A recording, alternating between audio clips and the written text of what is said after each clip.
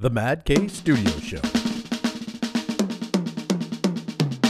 Hey everybody, welcome to MaddK Studio Podcast. I'm Ken Madden, and today we're going to do something really different that's way out of the talking about artwork and stuff we usually do. But I've got today one of my friends from the Nomad Network, Caleb Efurd, and we're going to talk today about just being dreamer artists and conceptualists and people that are always kind of projecting forward and looking at new ideas and what that means to everybody around you that you know in society when they all don't see your same passion story. So anyway, Caleb, welcome.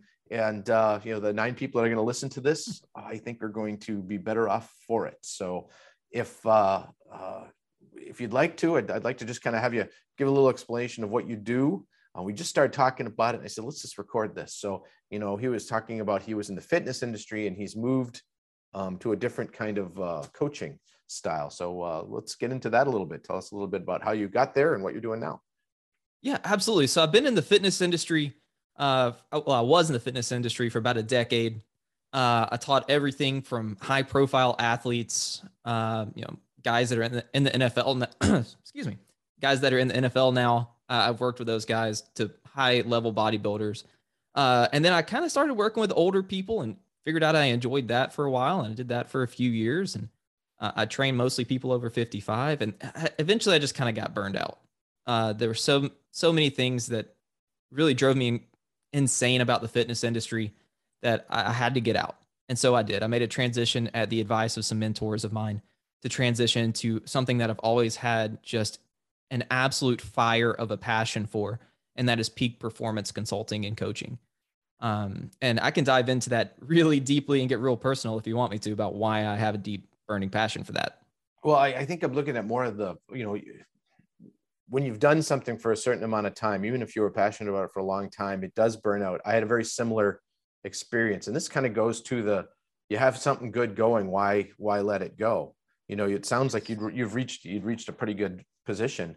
For me, I started painting motorcycles, like custom painting on motorcycles and cars, and it morphed into my own thing where that's what I did. When my daughter was born, I was able to quit my regular job, and not when she was born, but when she was little, when my wife got married, she was able to work, and we worked it into. I got successful enough for I had a regular day job, but on my side hustle, this painting bikes made it so I made enough money that would make up her income. So she could quit her job and be a stay-at-home mom, which she did for 20 years. And I was painting motorcycles. I mean, I could be at home. I did it in my garage, and it was really creative and passionate. Plus, you're doing cool stuff. It's like with you, when you're working with NFL guys or something like that. You can go home at night and go, hey, this well-known person is coming to me for advice. That's pretty cool. And I felt that same way with, I'd paint motorcycles and they get on cover of magazines or get a bunch of show accolades. It was really cool. But after a while, it just wore off, and I'd get the jobs in, I'd get a lot of money for them, but I wasn't, I think you're probably the same way. You never really shut down. You never lowered your quality or level of what the person that your customer was, but every single one you got was just a little bit less fun than the one before. Absolutely. And when you were done with it, you were still, wow, I really helped this person. I felt good, or I really did this cool paint job. It really looks cool to see. I don't want to do another one though. So Try to explain that to people. That's where the dreamer comes in. You always have to be, I shouldn't say dreamer. I'm more just looking at it. I just call it a dreamer, but it's more of we have goals that we want to do and things that we want to, the way we want to do stuff. And a lot of people tell you can't do it like that because it's not the conventional way. So is that ringing true? Yeah, absolutely.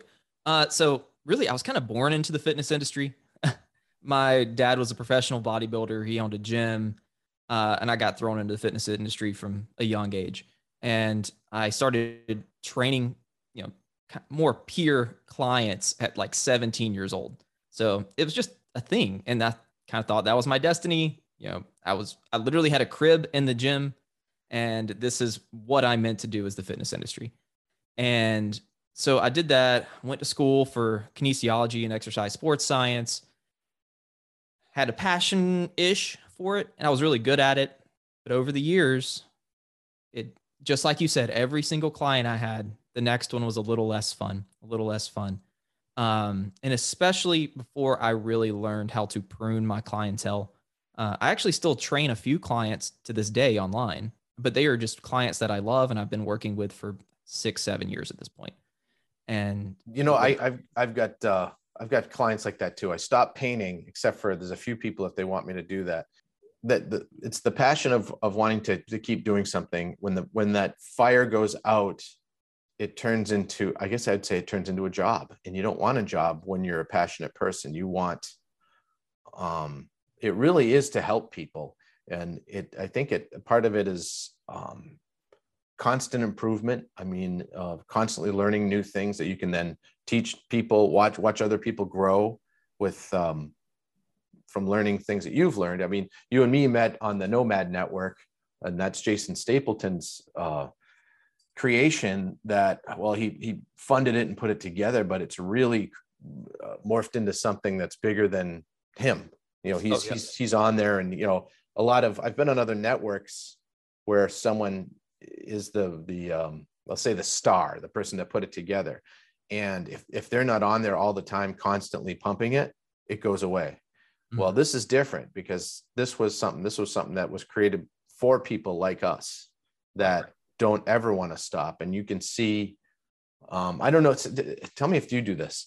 We go through the scrolling on the, there's a page. So people don't know what the Nomad Network is, there'll be a link for it down below, but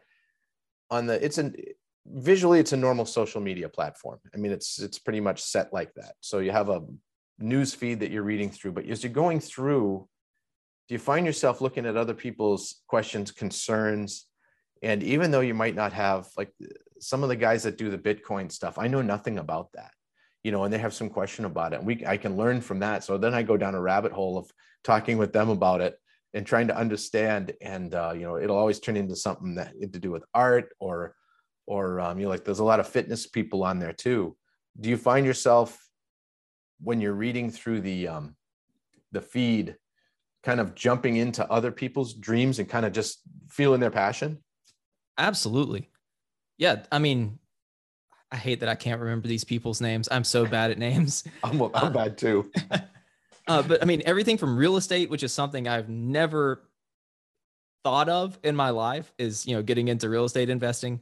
Now I'm weirdly fascinated by it. I don't think I'll ever get into it as a job, but it's really interesting to me because we have a lot of guys in the Nomad Network that do that kind of stuff. And they're, you know, starting and creating new, different ideas of how to get to where they want to go. And I'm like, wow, that's creative. I never would have thought of that. That's super cool.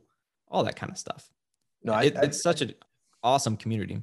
It is. I think, and that's really one of the ways I like it. And what spurred this meeting here of just us talking today was you posted up, you got real humble and said, I don't know if this is a good idea, but you posted up a story that you're running, really a story, but just a talk, or what do you call it? A blog.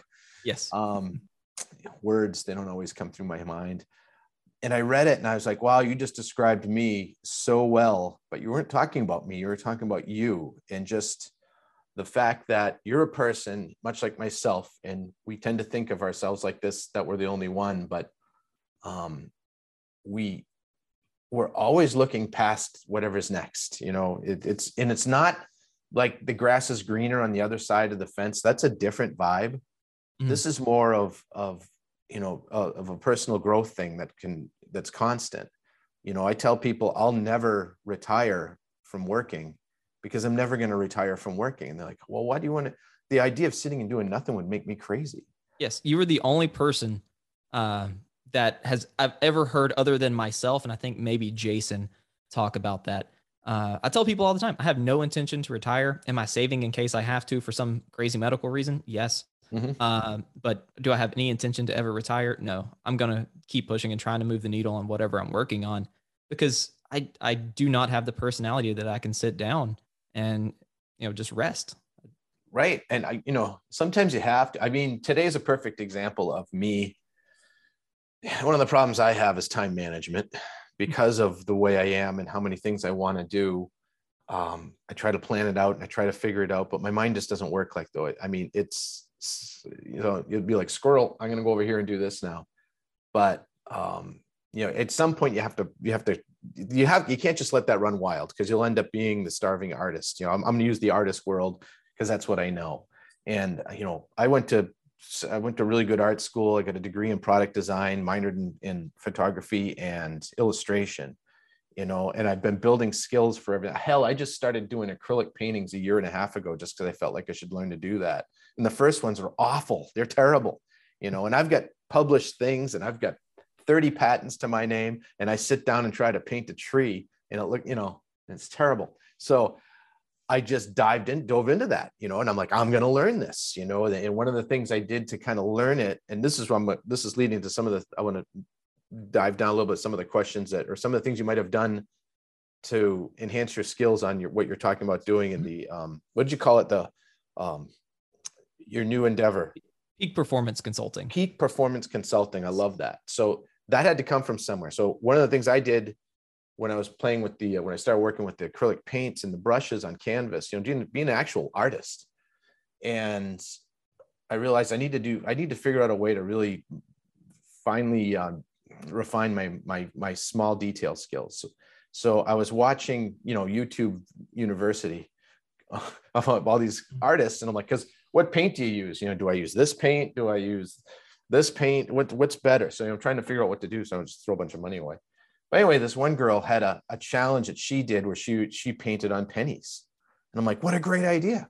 So I took 50 cents, 50 pennies, and I put gesso on them, which is kind of the white primer you use on canvas before you paint, so the paint will stick to it. And I painted, I was going to do 50 as well. I got to 27 and then I just kind of stopped. But I did like little nature scenes all on a penny, little teeny little pennies. But after I did that for like a week and a half, like I do a couple every night.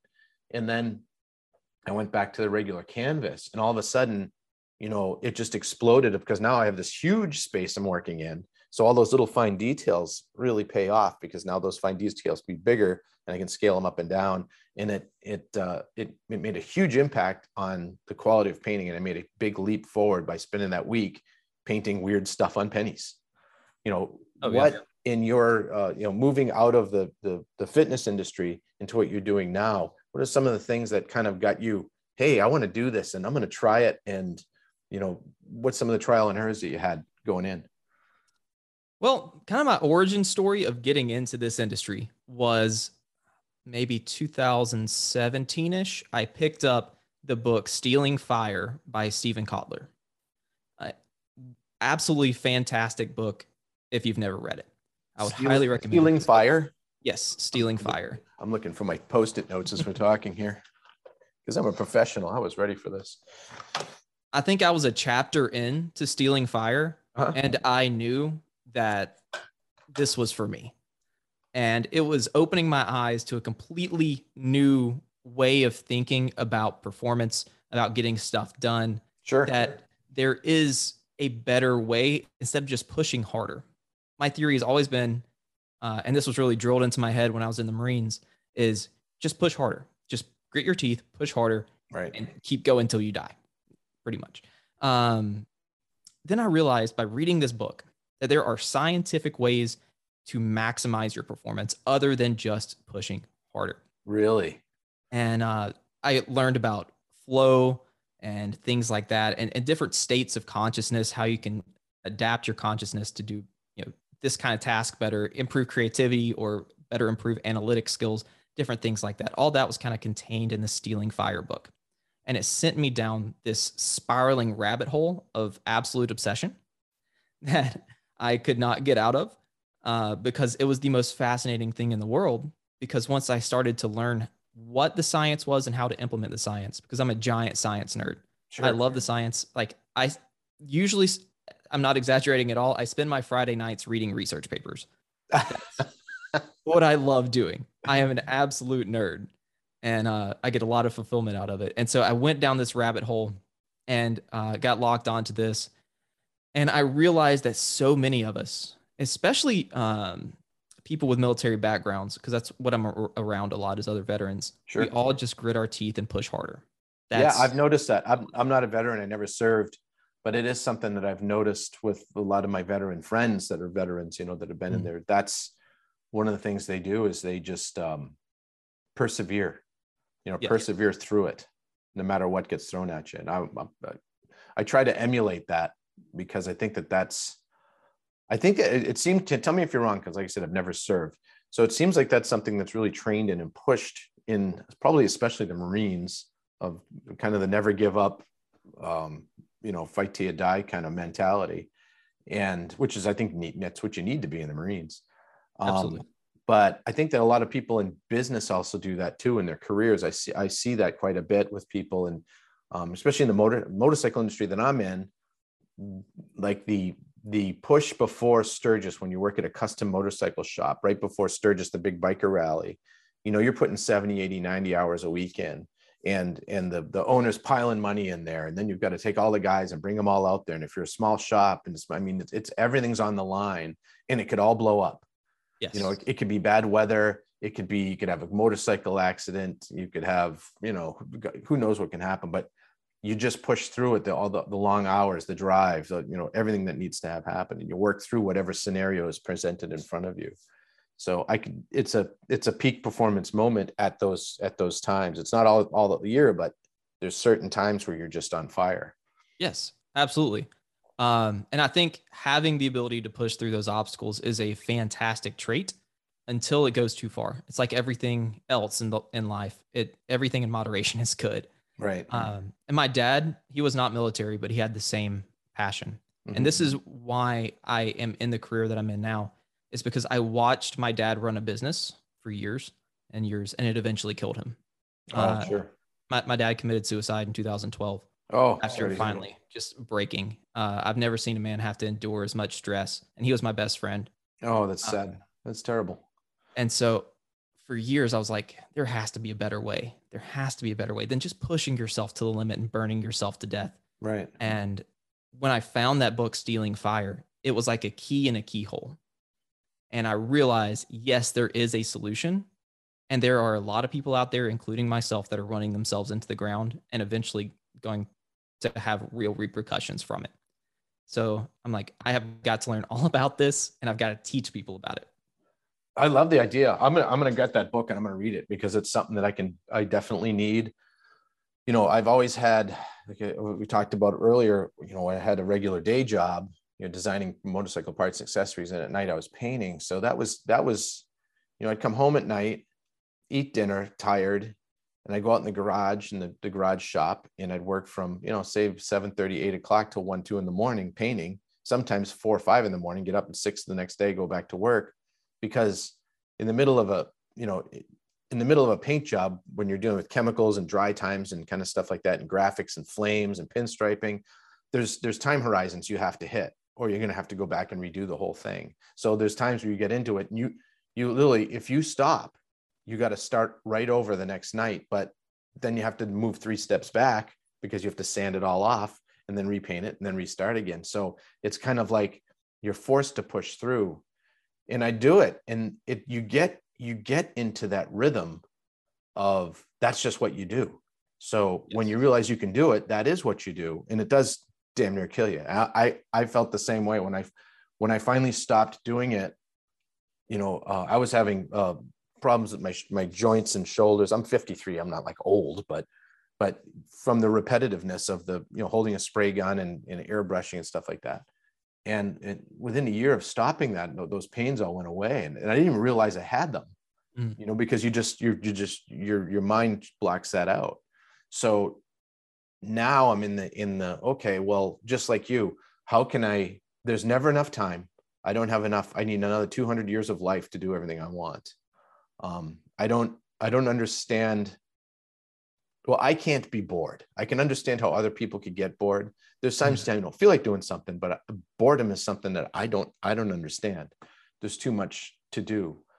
And being able to take all of this that's going on in your brain and everything you want to do, and then direct it somewhere, then you can take all of that drive and passion you have and put it in a direction that's going to actually do some good for you and for someone else. I think that's what your peak performance is kind of, that's what so tell me some more about that. What is the actual business of it? Yeah. So I just work with clients one-on-one, and I'll say, hey, are you a business owner or an entrepreneur or really a dreamer that has a whole lot that they want to get done? But you're overwhelmed, you're stressed out. That stress is bleeding over into your family life and things like that. And how do I know how to make that sales pitch? Because that was me. Mm-hmm. For so long, and I had to find that way to deal with it. And so I'll bring a client on, and we'll go through. I have a 9-step formula, starting with basic goal setting into like advanced goal setting, but then we very quickly get into science, applying neuroscience to things, psychology to things, ways to control your neurotransmitters in ways that maximize flow state. If you don't know what flow state is, it's pretty much the level of consciousness that's best for peak performance. Okay, that makes so sense. if you're just in a way where everything clicks, everything's working, that's really what I teach people how to do. Then we get into time management and things like that, and all that kind of fun stuff. But I take an entrepreneur or a business owner, somebody who's really stressed out, and we streamline things, we set a plan, and then we use science to make them much more effective at their work, and so they can have more fun. I can see how that would be good. I know with stress, anxiety, and all the things that go into try to get something, or the imposter syndrome. Am I going to be good enough? Why should I even start? I've got this passion, and for me, it was, I like to draw cars. I draw cars. I mean, that's everything I do. I'm a car fanatic. I like motorcycles too, of course, but I'm a car fanatic. And that's all I like to draw. So all growing up, that's all I ever drew. My parents were, they were just tired of it. And true story. So my dad, he's 91 years old. He still works because he's never retiring either. He used to be a teacher, but he's a musician. And he retired from teaching long ago, but he's been writing and doing music still since. Wow. And he actually last November at 90 years old, he went and did they did a recording session out in Boston. He flew out to Boston, did a recording session of a bunch of his own music. And then he made a CD, which is hilarious because no one listens to CDs. So I'm working to try to get it on Spotify and get it digitalized up there. Anyway, that is awesome at 90. That is awesome. Yeah, it is. I mean, I'm blessed beyond reality with my parents. They're both around. He's 91. My mom's 90. But I kind of lost my train of thought. But taking all of these, getting back to just pointing the direction of all of your passions into one thing. I know with me, that's been a problem of, okay, well, I've been a skill collector for 35 years. Mm. Really, I mean, hardcore, just, I want to learn that. And I dive into it and learn it. And a lot of the stuff I master, not everything, but a lot of the stuff I get really good at. I can weld and I can fabricate metal and do all that kind of stuff. I can do body work on a car and paint a car. Whether from insurance job to build a full street rod from the ground up. I've done all of that. Now I'm doing painting, and I've done, I want to get into other kinds of painting now, even though I'm trying to still manage this new one. I want to get into oil painting and different ways to doing that, and in large format stuff. And how do I get big murals to do that are 40 feet across, so a guy like you could come in and work with me and say, you know what, here's what we're going to do. Everything you want to do is possible, but everything isn't probable to do at this time. So how do you help people to pierce that down? Because you're saying you were the same way. Yes. So this the exact same way. The science thing, the Stealing Fire book are some key steps. Everyone has a key step of working through that. Yes. Yeah. Excuse me. No, that's yeah. So what I love to take people through is a very, very simple kind of breakdown of goals. And this is something I'm actually doing for myself right now, because I'm the same way you are. I see a shiny squirrel and I run after it. Yep. And I tend to jump into things full bore without thinking them through. It has paid off for me, and it has also burned me. Yeah. Amen to that. Yes. And so what I'd like to do is I'll take a macro goal. It's like, hey, what's the number one thing, if you could achieve it in the next, let's say 5 to 10 years, like what is that? So then we break it down into like meso and macro goals, like, your traditional goal setting of how to get there. Right. And then we take everything that is vital to accomplishing that goal. Everything that's going to take creativity, everything that's going to take a lot of brain power, and then we list that out in sequential order. Okay.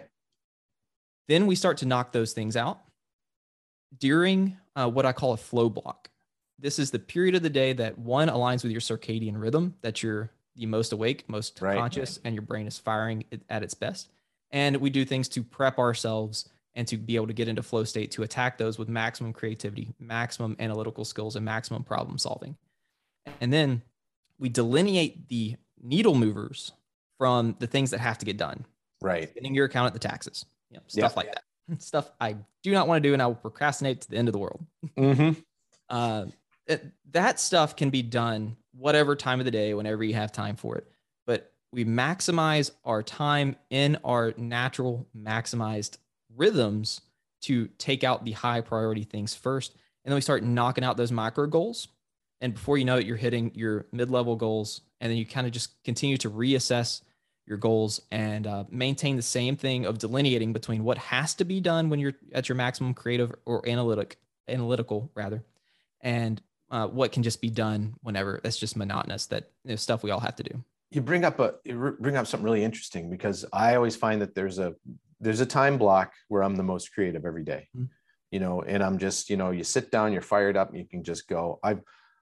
One of the things that came to mind is my time block that I'm really creative. There's two little spots. One is, in the morning, and I'm not an early morning person. I always wish I was a morning person, but this is one of the things that trips you up, because you should be like, okay, man, if I got up at 5:30 in the morning and worked till 8, I could get a lot more done. I just can't do it, because I do it and I'm just a zombie. I try to do it, but I'm a zombie. But from about 9 o'clock till noon, I'm just absolutely on fire.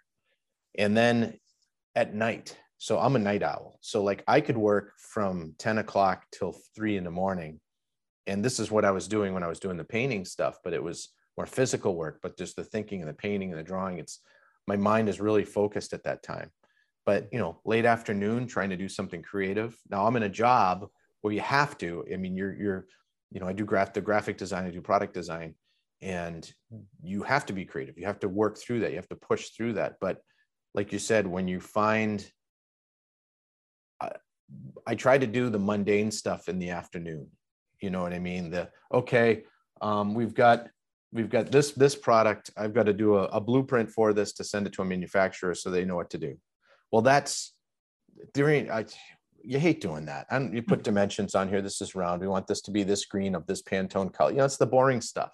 The fun stuff was making this, and I do, the more that I can do in the morning and stuff, or in the afternoons is a great time for the testing of things. When we say, okay, we have our parts, we've created this really cool thing. Does it work? So it's kind of, you've done the creative part, you've got through that and been efficient at it. And in the afternoon, where you're not as creative, but you can be analytical, like you were saying, that's a good analytical time, to ponder and think and work in the team. And no, I think that what society and people that because that's what most people listen to, is people that you tend to be in their same schedules.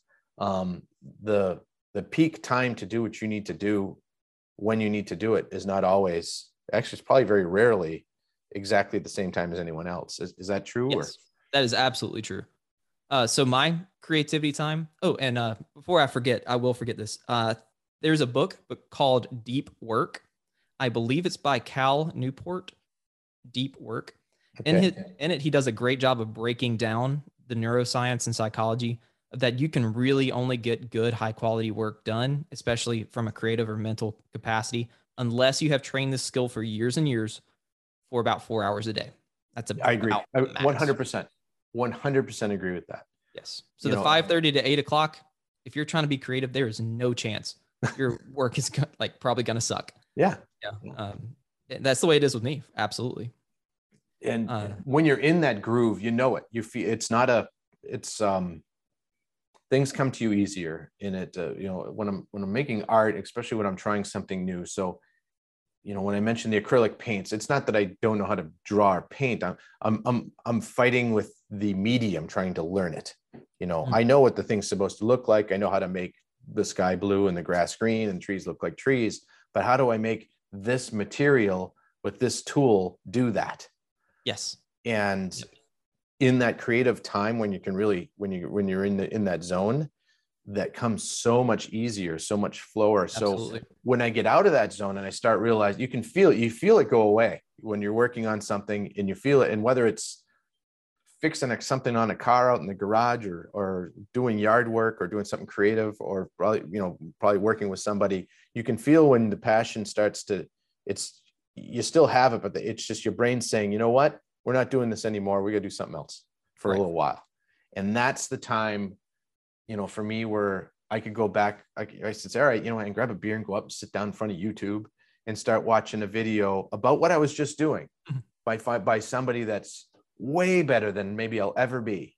But it sparks that. And I don't want to go back downstairs and work right away. But having just come out of this huge creative process in the right time, and then being able to watch somebody else do it better that I can learn from, it's like the brain's opened up for that.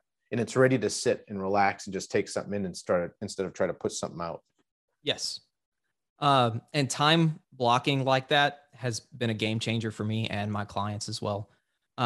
Something that I think will be super valuable to people like us. So the dreamers of the world, the people who are always thinking ahead to the next thing. And for me right now, that is the most ambitious project of my life, should I say. And I would be happy to talk about that in the future, but right now I don't have any trademarks for it or anything. Yeah. Don't want it to get stolen.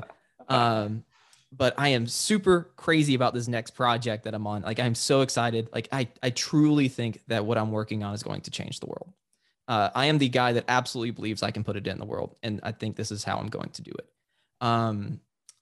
But if I allow myself to be fully taken over by my obsession to get this done, I will lapse at my ability to coach and consult to a high quality level. Yes, I can see that. Yes. Absolutely. So I have a strategy that I've implemented with great success to allow myself to get the passion out and still perform at a high level and still move towards my ultimate goal. 3 times a week for for an hour each time. The 3 times. Wow, words are hard today. I feel 3 times a week for an hour. There we go. That's what I was trying to say. I have what I call skunk time. And I came up with this term, borrowing it from Lockheed Martin's Skunk Works. Yeah. Yep. Where I work on the crazy, ambitious ideas. Mm-hmm. And that with no holds barred. Yes. With just kind of any idea is as good or stupid as the next idea. Absolutely. Just get it out. Yeah. And I will push forward on that, and I will make things happen in that direction. If it fails and flops, I'll find something else that's new and shiny and go work on that. But it allows me to get that dreamer and that itch to really push hard at the goal while not killing the golden goose and like running my business into the ground. Does that make sense? Yeah, no, it makes perfect sense. I find when it was the same when I started welding, when I started learning how to weld, it's all of a sudden all I wanted to do. I mean, it was completely encompassing. I'm like, I'm taking 2 pieces of metal and melting them together. I'm like, God, you start feeling like it's a euphoria. My personal opinion is every human being on the earth is a complete lunatic and crazy, but there's functioning crazy. And then there's, psychopathic crazy, but I think crazy is crazy. And I can't balance a checkbook. If it wasn't for my wife, I don't know what I'd do. I could, draw the checkbook. I can to develop money. I can fill the checkbook with cash, but keeping up on it and writing it down, my brain doesn't work that way. And admitting that, finding as a dreamer, you kind of want to be good at everything, but being able to say, you know what, I really suck at this. I'm dyslexic. When we talk online and stuff like that, people hear that I'm dyslexic. And so when you see the word puzzles that are all garbled up and stuff like that, or they have they change it all, I can read it like it's plain English because that's the way I read everything. It has to be like that. And it's just crazy. How do you figure out on those kind of things when you're struggling with what you're working on that, okay, I'm really bad at these things. We talked a little bit about taxes and accounting. Well, no one likes that unless you're an accountant. So it's different than that of the things you have to do. But what's the things that you know what? I still have to do these things, even though I'm bad at them right now. But as I grow, I will be able to get other people to do this for me. You're talking about me personally? Yeah, I'm just asking that as a personal question. It's where you have your strengths and you have your weaknesses. How do you balance those? Or how do you, I mean, you don't have to tell me I'm good at this and I suck at this, but it's more of how do you balance? I'm not very good at this. I need to get better. I need to know it. So in the future, I can have someone else do it, but still understand it. Yes. So really for me, it's just been years of trial and error and learning that I am good at taking very complex issues and boiling them down into something that's manageable. Mm-hmm. I am good at taking, 1,000 research papers and putting it in and making a program out of it. That's what I'm good at. Right. What I am absolutely the worst at is one, anything tech related. I am not good at it. I have spent a ton of money hiring people to do tech stuff for me. Sure. I have learned that no matter how hard I try, just from trial and error, I know I can spend as long as I want to on this. I will not figure it out. Right. I have to have somebody come in and do this for me. Accounting and things like that, not great at it. Mm-hmm.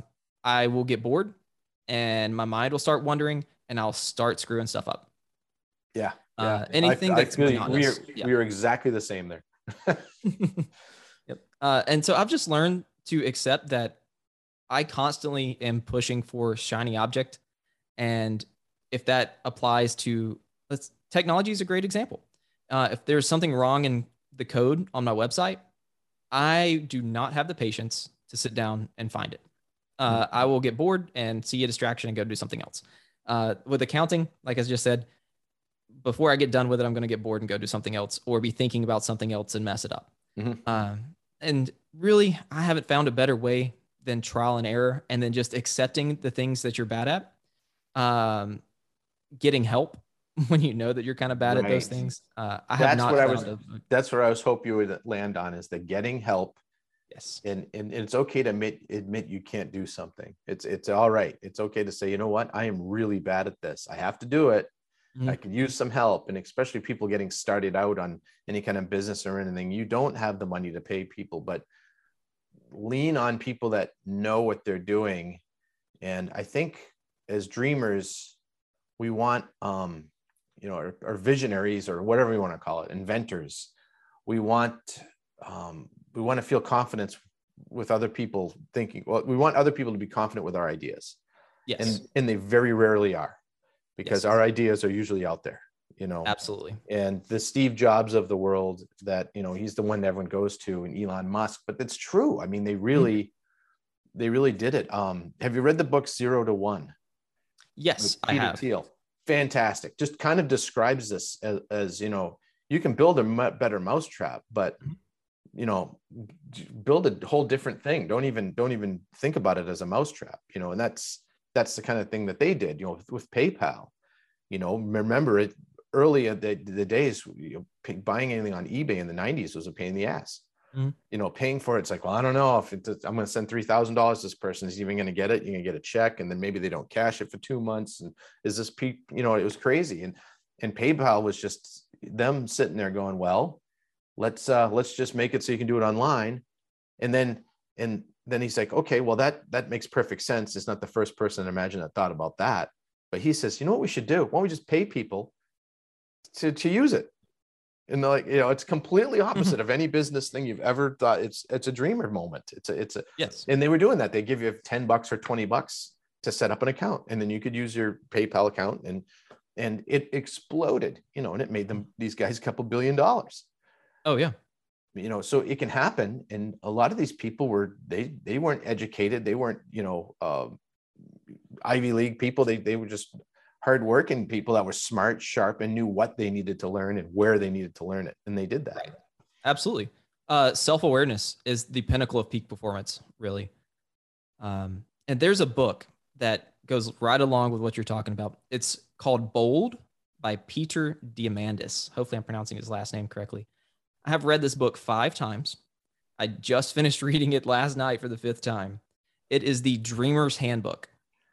It is one of the best practical applications of taking something that's crazy and ambitious and making it come to life. And it's absolutely incredible. And another thing that it addresses, it doesn't do a whole lot of it because it's mostly practical application of how to go from an idea to putting this thing, changing the world. But it does address the loneliness, which is something we were talking about before I think we started recording was Right. the absolute loneliness that you can feel as someone who is ambitious and a dreamer and someone who's a visionary looking towards the future and something that people can't even imagine could exist. And it's a very lonely place to be. Yeah, it is. That's a, that's a very good point, because when you can see it and have the vision, it's not a matter of, I think I can do this if I work hard. It's, I know what it's going to be. You know what the end's going to be. I have, you know what this is. Here's the thing. I have no idea how to get there, but this is, if I can do it, this is it. And you know it, it's there, it'll work. Now, does it always work? No. In fact, most times it's going to fail, and horribly. Absolutely. But all you need is one time for it to work. It's like a terrorist. They only have to be right once. Absolutely. So it's kind of like the good side of terrorism. I mean, flip that around. But so that's kind of a little bit, maybe we can talk a little bit about that, and we'll end it on that. And we should do this again, because I'd like to go into more of what you're doing. But the idea that you're the only person that has a crazy idea that just might work keeps people from starting. And so seek out people that will at least listen to you. They might tell you they're crazy too. And, one of the great pieces of advice I got from somebody was from, again, Jason Stapleton, when he said, don't take advice from people that haven't done what you're asking them advice on.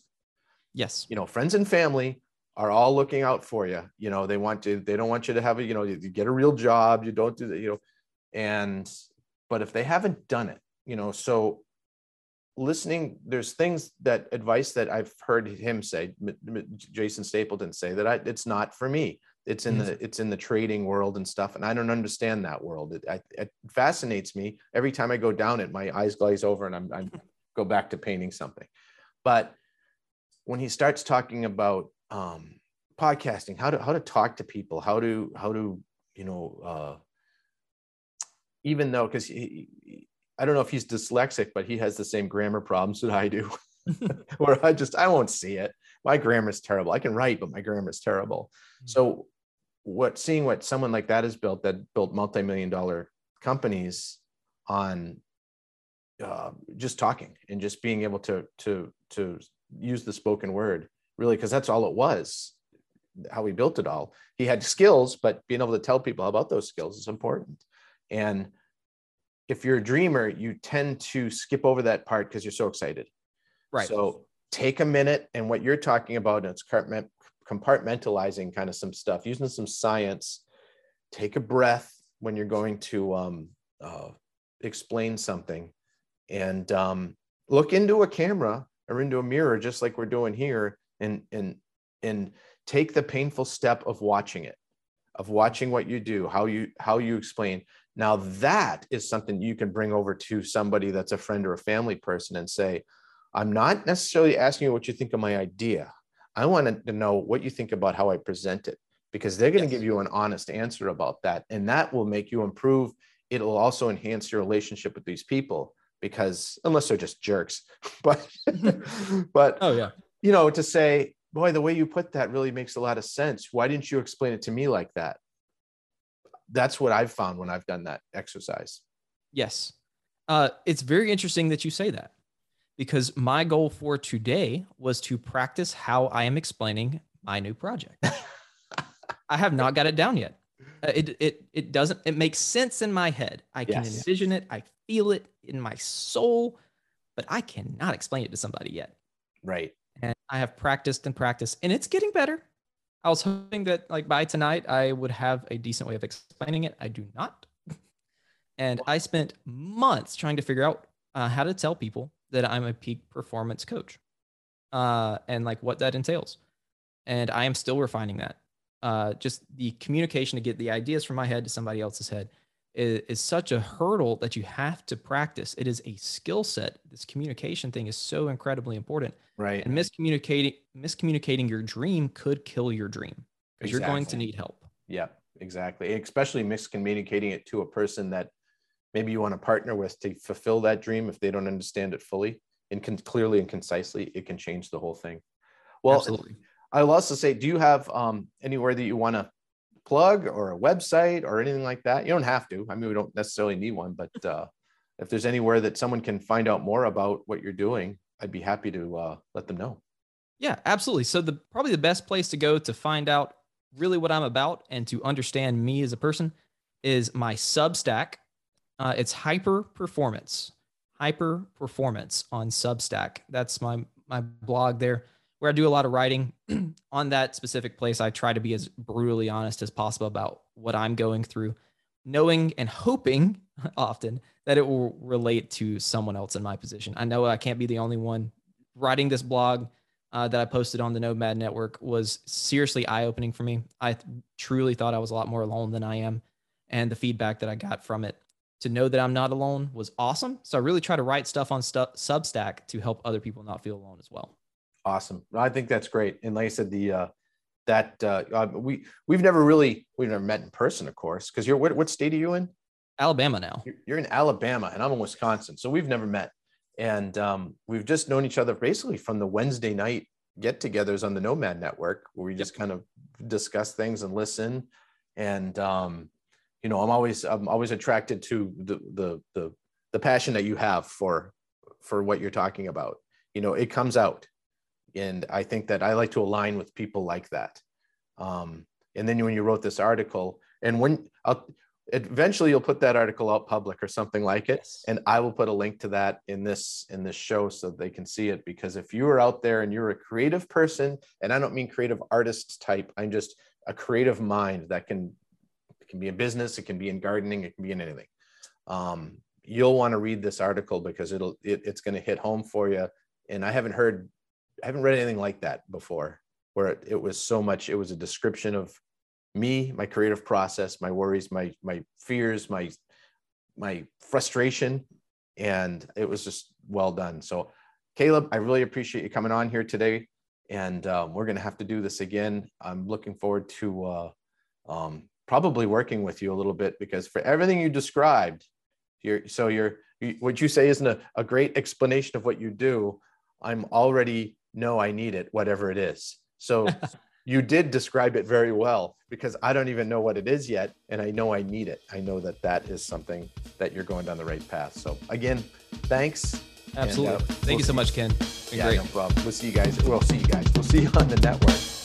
I'll see you later.